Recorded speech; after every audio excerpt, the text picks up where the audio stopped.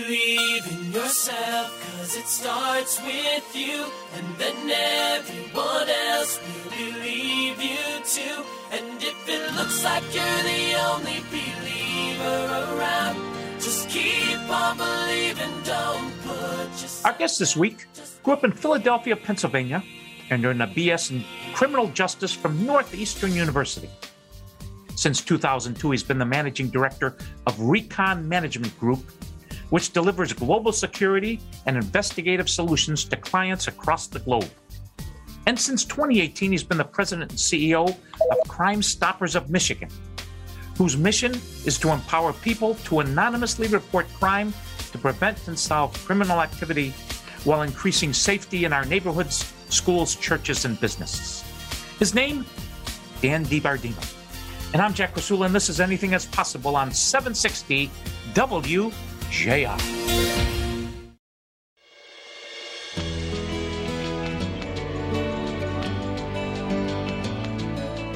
I'm Jack Rasula. This is Anything Is Possible, and we're talking to Dan DiBardino, who since 2018 has been the president and CEO of Crimestoppers of Michigan.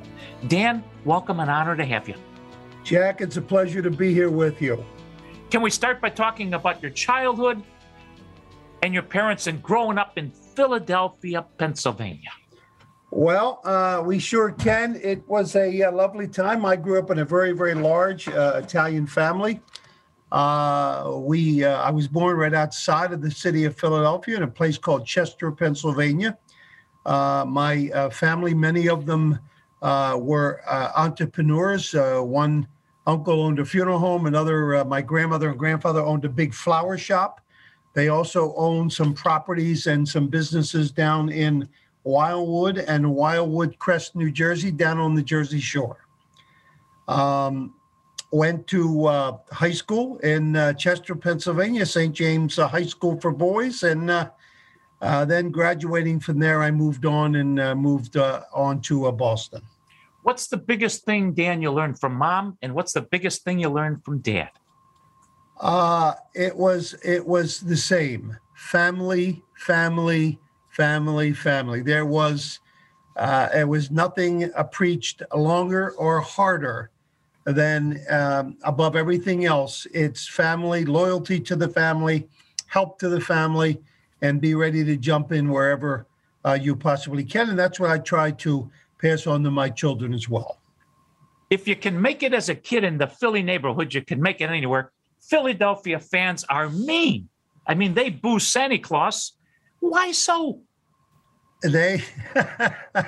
Well, when you can boo Santa Claus, you pretty much have hit the bottom of the barrel. But they're proud of it, Jack. They love the fact that they're a mean bunch of people. They're very, very loyal to their sports groups and teams, and don't get in their way because they'll just mow you down.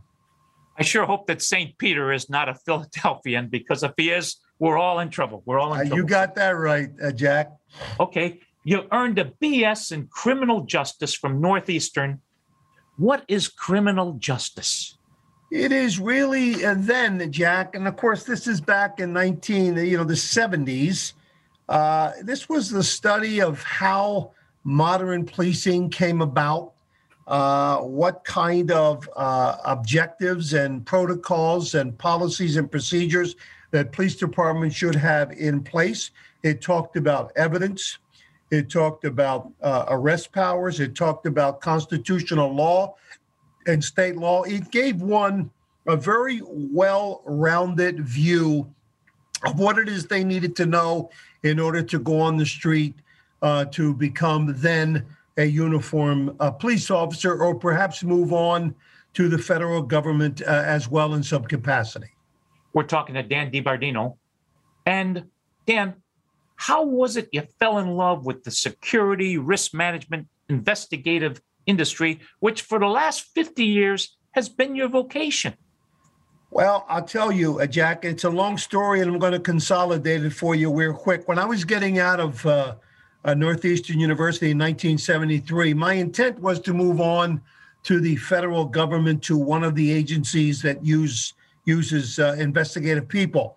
Nixon shut down the entire federal hiring in 1973 for a period of then, I believe, 2 years.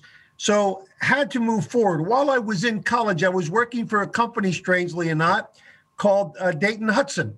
You're familiar with part of that? Yes. And I was doing a lot of white-collar crimes then while I was in college. And they had told me that if I wanted to come back, if the federal government hiring shut down, that I would be welcome to do so. I did go back.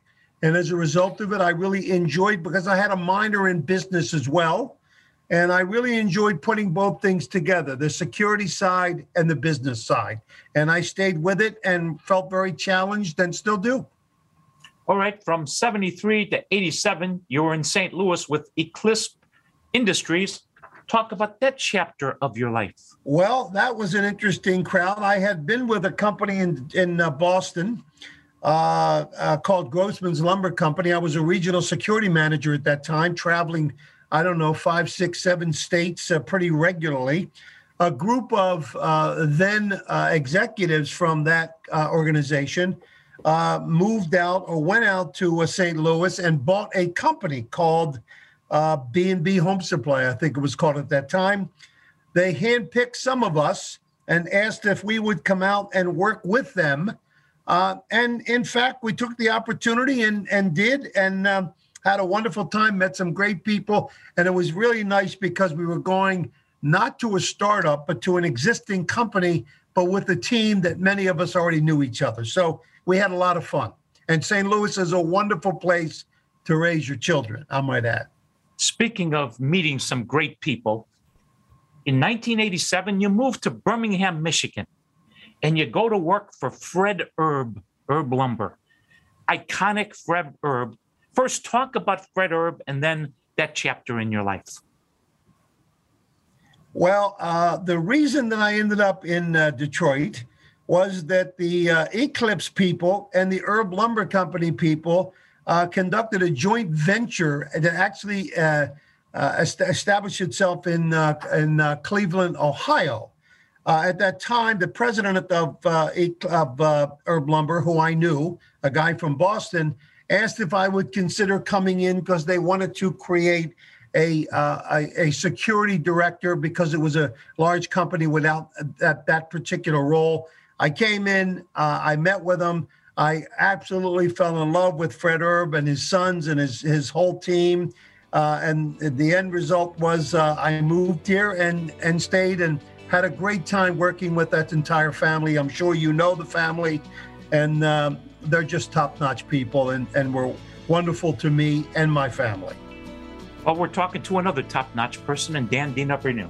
And I'm Jack Rasula, and this is Anything is Possible on 760 WJR.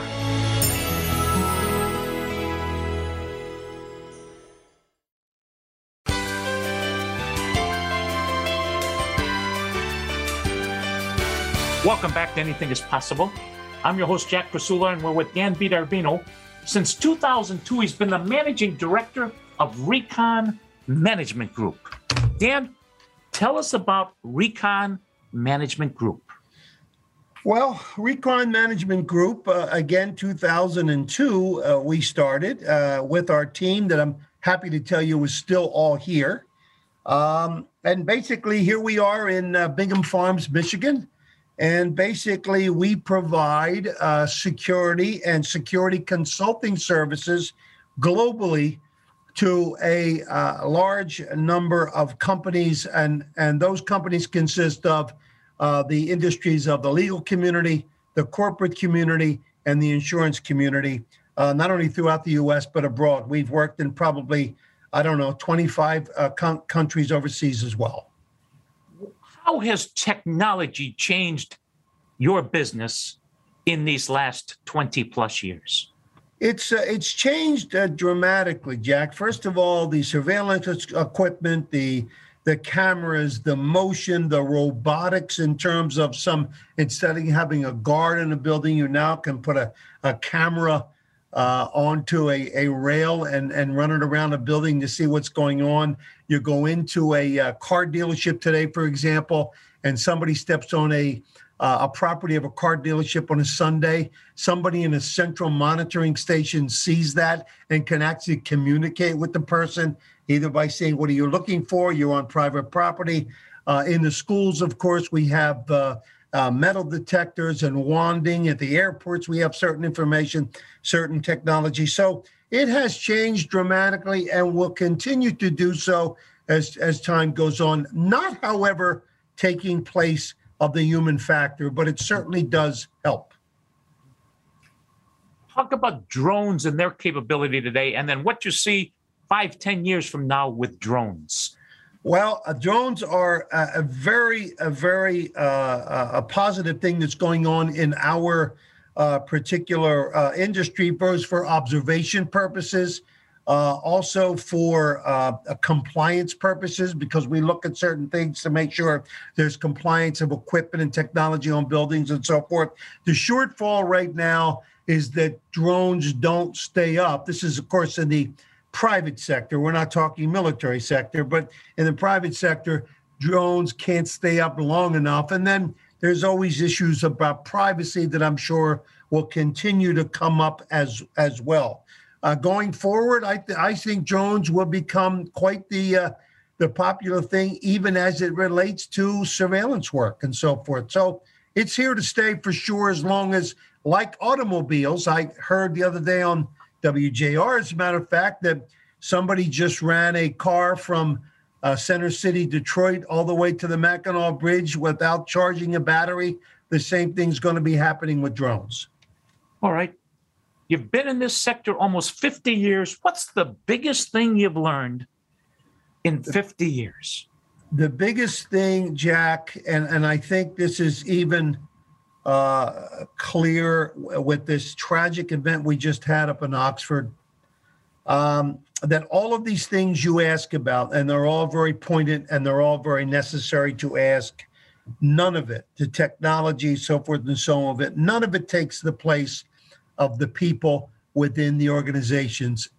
They are the people who know what's going on. They are the people who know who's committing fraud. They are the people that know who wants to shoot the place up. They are the people that know who are bullying other people or cheating on their time cards or inventory. And so one thing that I know is core with every client that I deal with and every client that my team here deals with is we have to get the people involved if you want to properly protect the facility or the organization or the product or whatever it happens to be. That kind of leads us into your next chapter, your latest chapter. In 2018, you become the president of Crimestoppers of Michigan. How did that ever happen? Well, I was on their board, Jack, and I really wanted to do something to balance off my life. We do a lot of things here at Recon Management Group for profit, obviously. And I wanted something that we did or I could do that wasn't for profit. It just was for the common good. And I got on their board, and I was very happy to get on their board. And then as you get on that board and you begin to talk to and have access and relationships with family members who need the help of Crimestoppers, I became more and more and more involved. And when the time came to make a change with the presidency of the organization, the board asked if I would step in and help. I said I would help only for a period of time. But as things worked out, that period of time is now, I think, almost 4 years, and we're still going strong. And I love every minute of it. What's the mission? And also tell us about Crimestoppers of Michigan. Well, Crimestoppers of Michigan serves 7 counties in southeast Michigan, from the Ohio border, west to Austinow, east to St. Clair.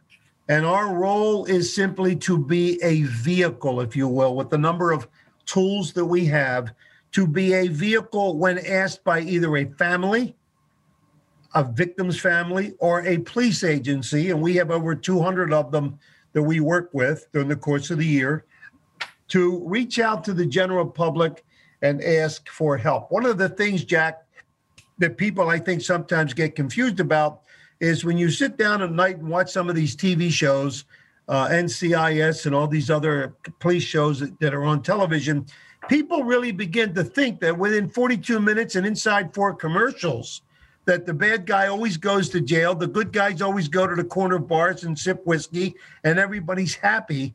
And it doesn't work quite that way. Hence, there's a need for a nonprofit, independent organization like Crimestoppers to step in and seek other information that might not be exposed. We're talking to Dan DiBardino, and here's a 30-second ad starring John Walsh about Crimestoppers of Michigan. If you have information about a crime but don't feel safe or secure contacting the police, Crimestoppers of Michigan provides you an alternative to silence. When you submit a tip, it's collected by a third party and then submitted to Crimestoppers. Crimestoppers will then forward your tip to local law enforcement. This process is to ensure that your identity will always remain 100% anonymous. Just call 1-800-SPEAK-UP or visit 1-800-SPEAKUP.org. That was John Walsh, and we're talking to Dan DiBardino, and I'm Jack Prisula, and this is Anything is Possible on 760 WJR.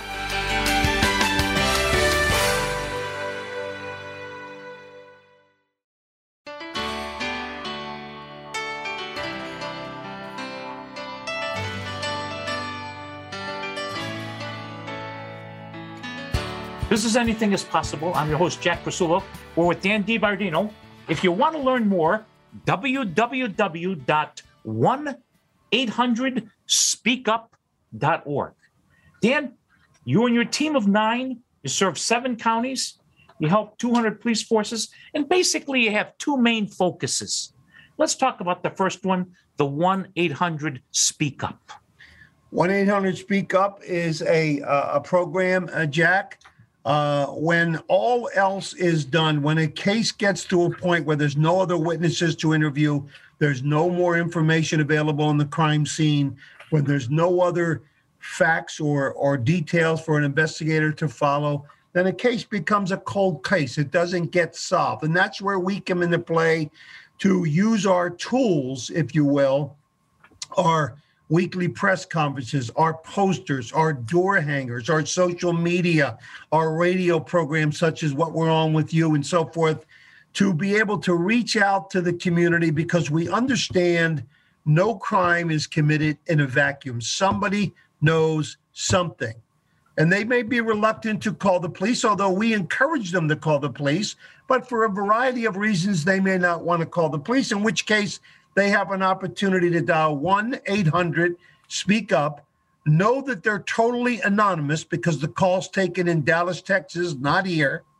And perhaps if the information turns out to cause an arrest, then there might be some reward money involved for us to say thank you to the person who stepped forward. You take 6,000 anonymous calls a year. When somebody calls, what happens? The call is answered in Dallas, Texas. The caller is advised very, very quickly. Do not give us your first name, last name, your age, your sex. Don't tell us anything about yourself. Just give us the information that you want about the crime that you have information about. We take that information. We then give the caller, because we tell the caller there may be a reward. So we give the caller a 5-digit number in which they can identify themselves when they call our Southfield number, which is the number we give them once the call is completed.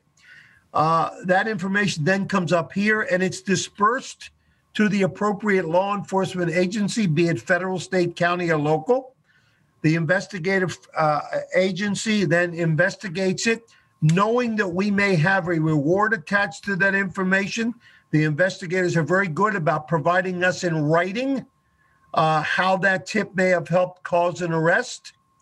And then that information is brought in along with the tip to an independent group we call a reward committee, which I'm not a part of. And they alone, using a metric, determine whether a reward should be paid. And the number or the website, www.1800speakup.org. Okay, you say it's anonymous. You've had over the years 38,000 tips, and never once has anyone ever or ever will be identified. How do you guarantee that? It's a good question, Jack, and one that I can guarantee for two reasons. A, we do not take the call up here in Michigan at all. B, if you even give a hint of who your last name would be to our operators, they will not take your call.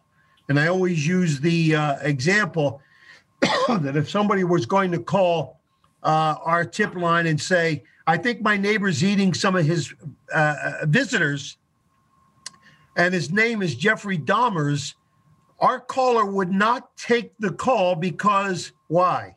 As soon as you tell us the address of your neighbor, we're going to know who you are. We don't use caller ID. We don't use recordings. We don't use police departments. So I can assure your listeners that no one is ever identified because we simply don't know where they are. Now, the question always comes up, well, if you don't know how they are, how can you then pay a reward? And we do that simply once the reward committee decides that a tip should be paid and the caller is calling us every week, the tipster rather, and saying, this is tipster 12345, and I'd like to know how my tip is coming. If they are issued a tip, then they are told, without telling us again who you are, where you live, anything else, can you get to a certain bank next week? And we always say next week so we can set it up. The tipster says yes. We say go into that particular bank, ask to speak to the bank manager only. He and she, after verifying your number, your 5-digit number, will give you in cash a reward, and you walk out the front door of the bank. And I think over the years, you've doled out or awarded over $600,000 worth of cash. We have. Right. Here's another 30-second ad starring John Walsh again about Crimestoppers of Michigan. Crimestoppers of Michigan is dedicated to keeping you 100% anonymous. If you submit a tip, there's no caller ID. No one will ever take your name or your contact information or contact you about your tip. Instead, you'll receive a tip number, which you'll use to claim your cash reward if your tip leads to an arrest. You can anonymously provide information to Crimestoppers of Michigan two ways. Call 1-800-SPEAK-UP or visit 1-800-SPEAKUP.org. That was John Walsh, and we're talking to Dan DiBardino, Crimestoppers of Michigan, www.1800-SPEAK-UP. Dan, I believe you about the anonymous. I believe about that. Can you talk about a couple of instances where tipsters have helped solve crimes? Well, I have to talk very general, Jack, because we're always afraid that even if we give a hint of a particular crime that somebody may have called in on, that the perpetrator of that particular crime, who may have shared that information with someone else, may be able to identify who the tipster is. I can tell you this, that there are a number of very violent fugitives taken off the street every single week because of the tips we get in that end up going to the United States Marshal Service. The Detroit Police Department receives through us a number of tips, not only just for homicides, but animal cruelty, sexual assault, missing persons, assault and batteries, robberies, etc. All these kinds of calls. And I'm so happy, Jack, because one of the things about this program that I think makes you feel good about it is that with all that money that we give out over the course of the year, right now, as we track it, only 30% of the people who are issued rewards actually go and take it, which tells me 70% of the people want to do it because it's the right thing to do, and it keeps their neighborhoods safe for them, their families, their grandparents, children, etc. We're talking to Dan DiBardino, and Crimestoppers' mission is to empower people to anonymously report crime, to prevent and solve criminal activity, while increasing safety in our neighborhoods, schools, churches, and businesses. And I'm Jack Krasula, and this is Anything is Possible on News Talk 760 WJR.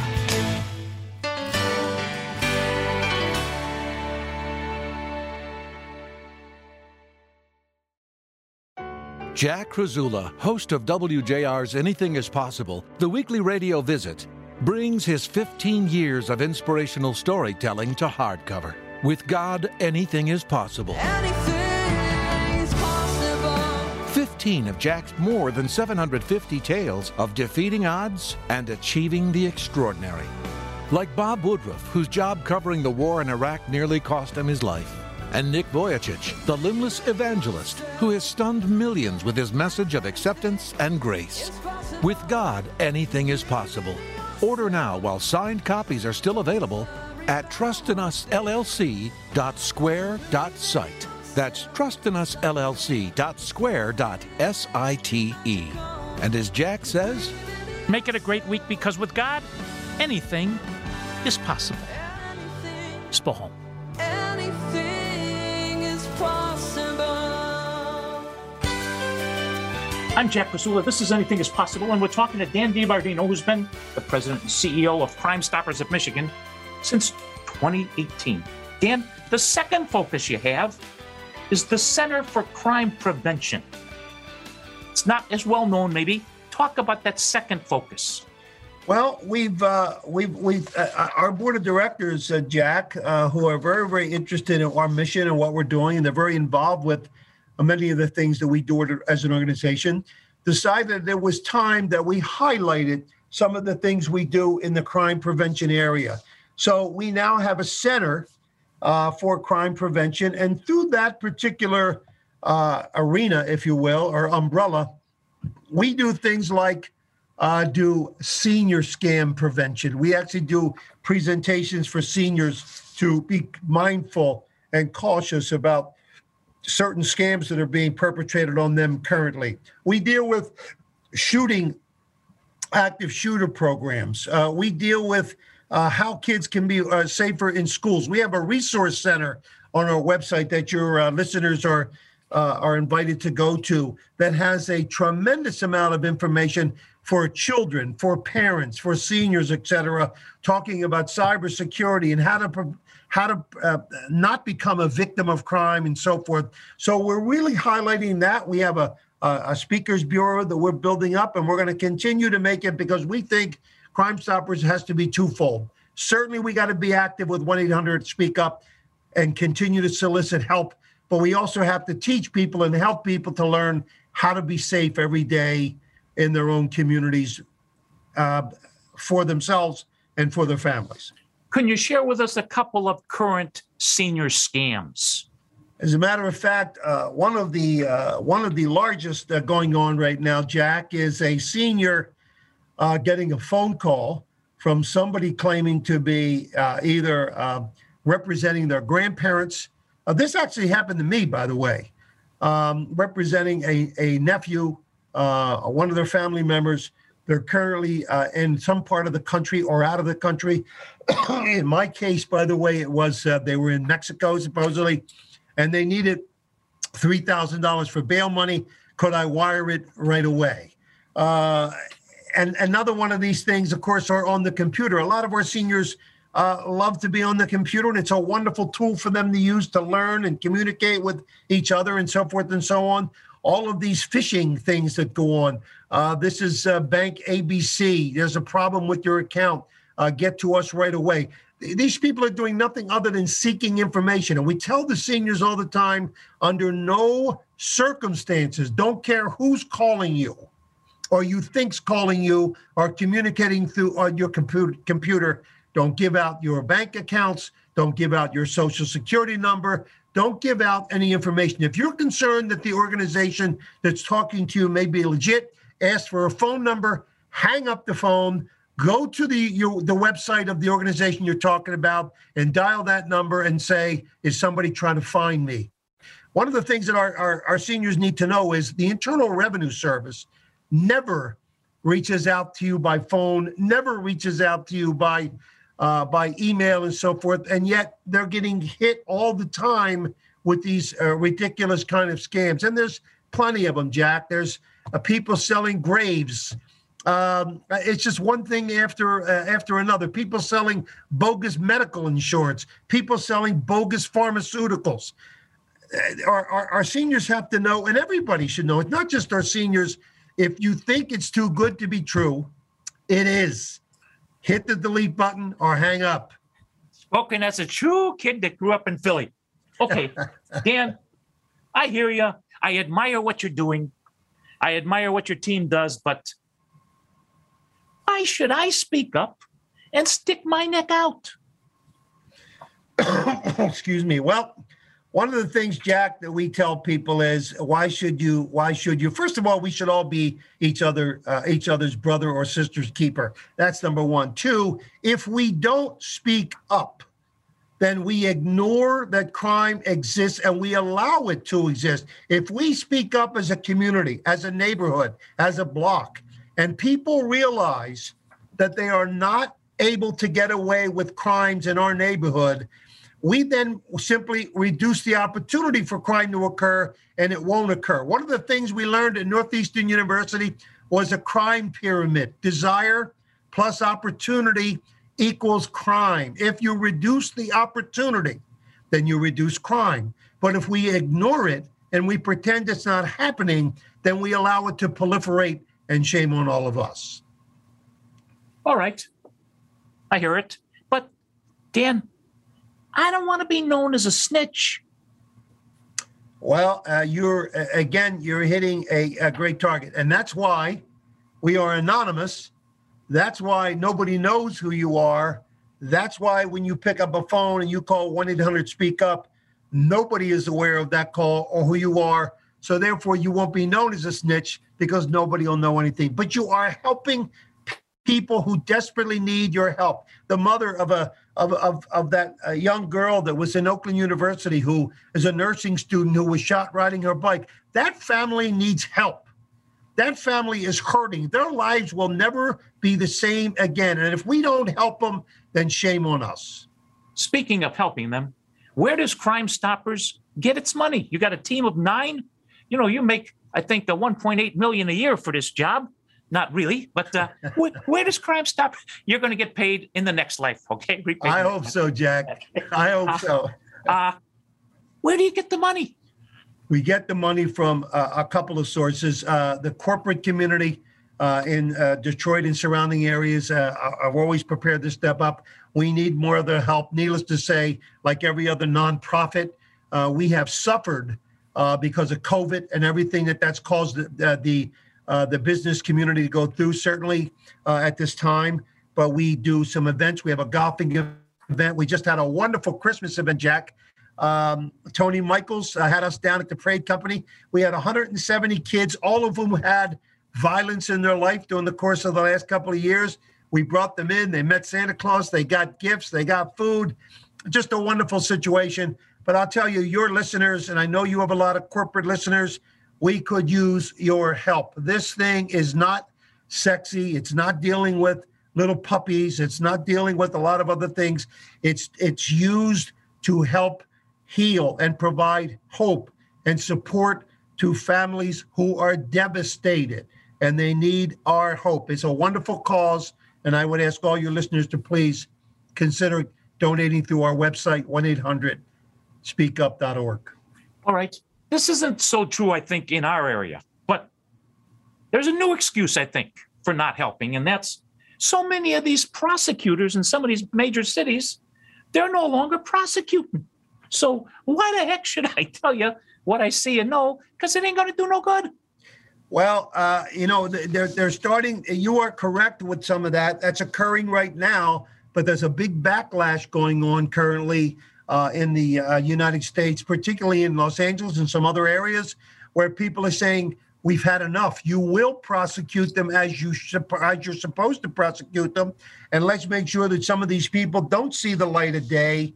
And again, Jack, it goes back to regardless of how insignificant the crime might be, If we allow it to go, if we ignore it like it doesn't exist, then it will run us over to the point where we won't be able to control it at all. And I know that in the 7 counties we serve, the police agencies, the governmental agencies, a lot of wonderful people are working every day to see that that doesn't happen. One thing that amazed me when we had breakfast together a few weeks ago was, one, how much you could eat. Not really, but you made a statement, Dan, that 50% of the tips come from the suburbs. Really? That is correct, yes. 50% of the tips that we get come from the suburbs. And I think, Jack, people need to understand that crime in a city, growing up as I did in Philadelphia, crime in the city may not look like crime in the suburbs, but whether it's Cass Avenue or whether it's Main Street Royal Oak or Main Street Birmingham or wherever it happens to be, it's still crime. It still affects people. It still has an economic effect on people. It still causes disruption in the community.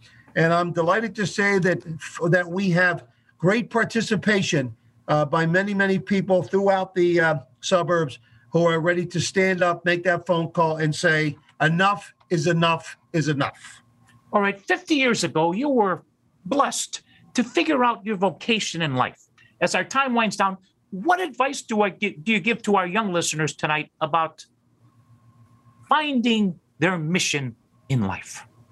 Well, I think it is a test that all of our young people need to go through, and I try to do the same thing with my kids who are now all adults. Stay true to what makes you happy.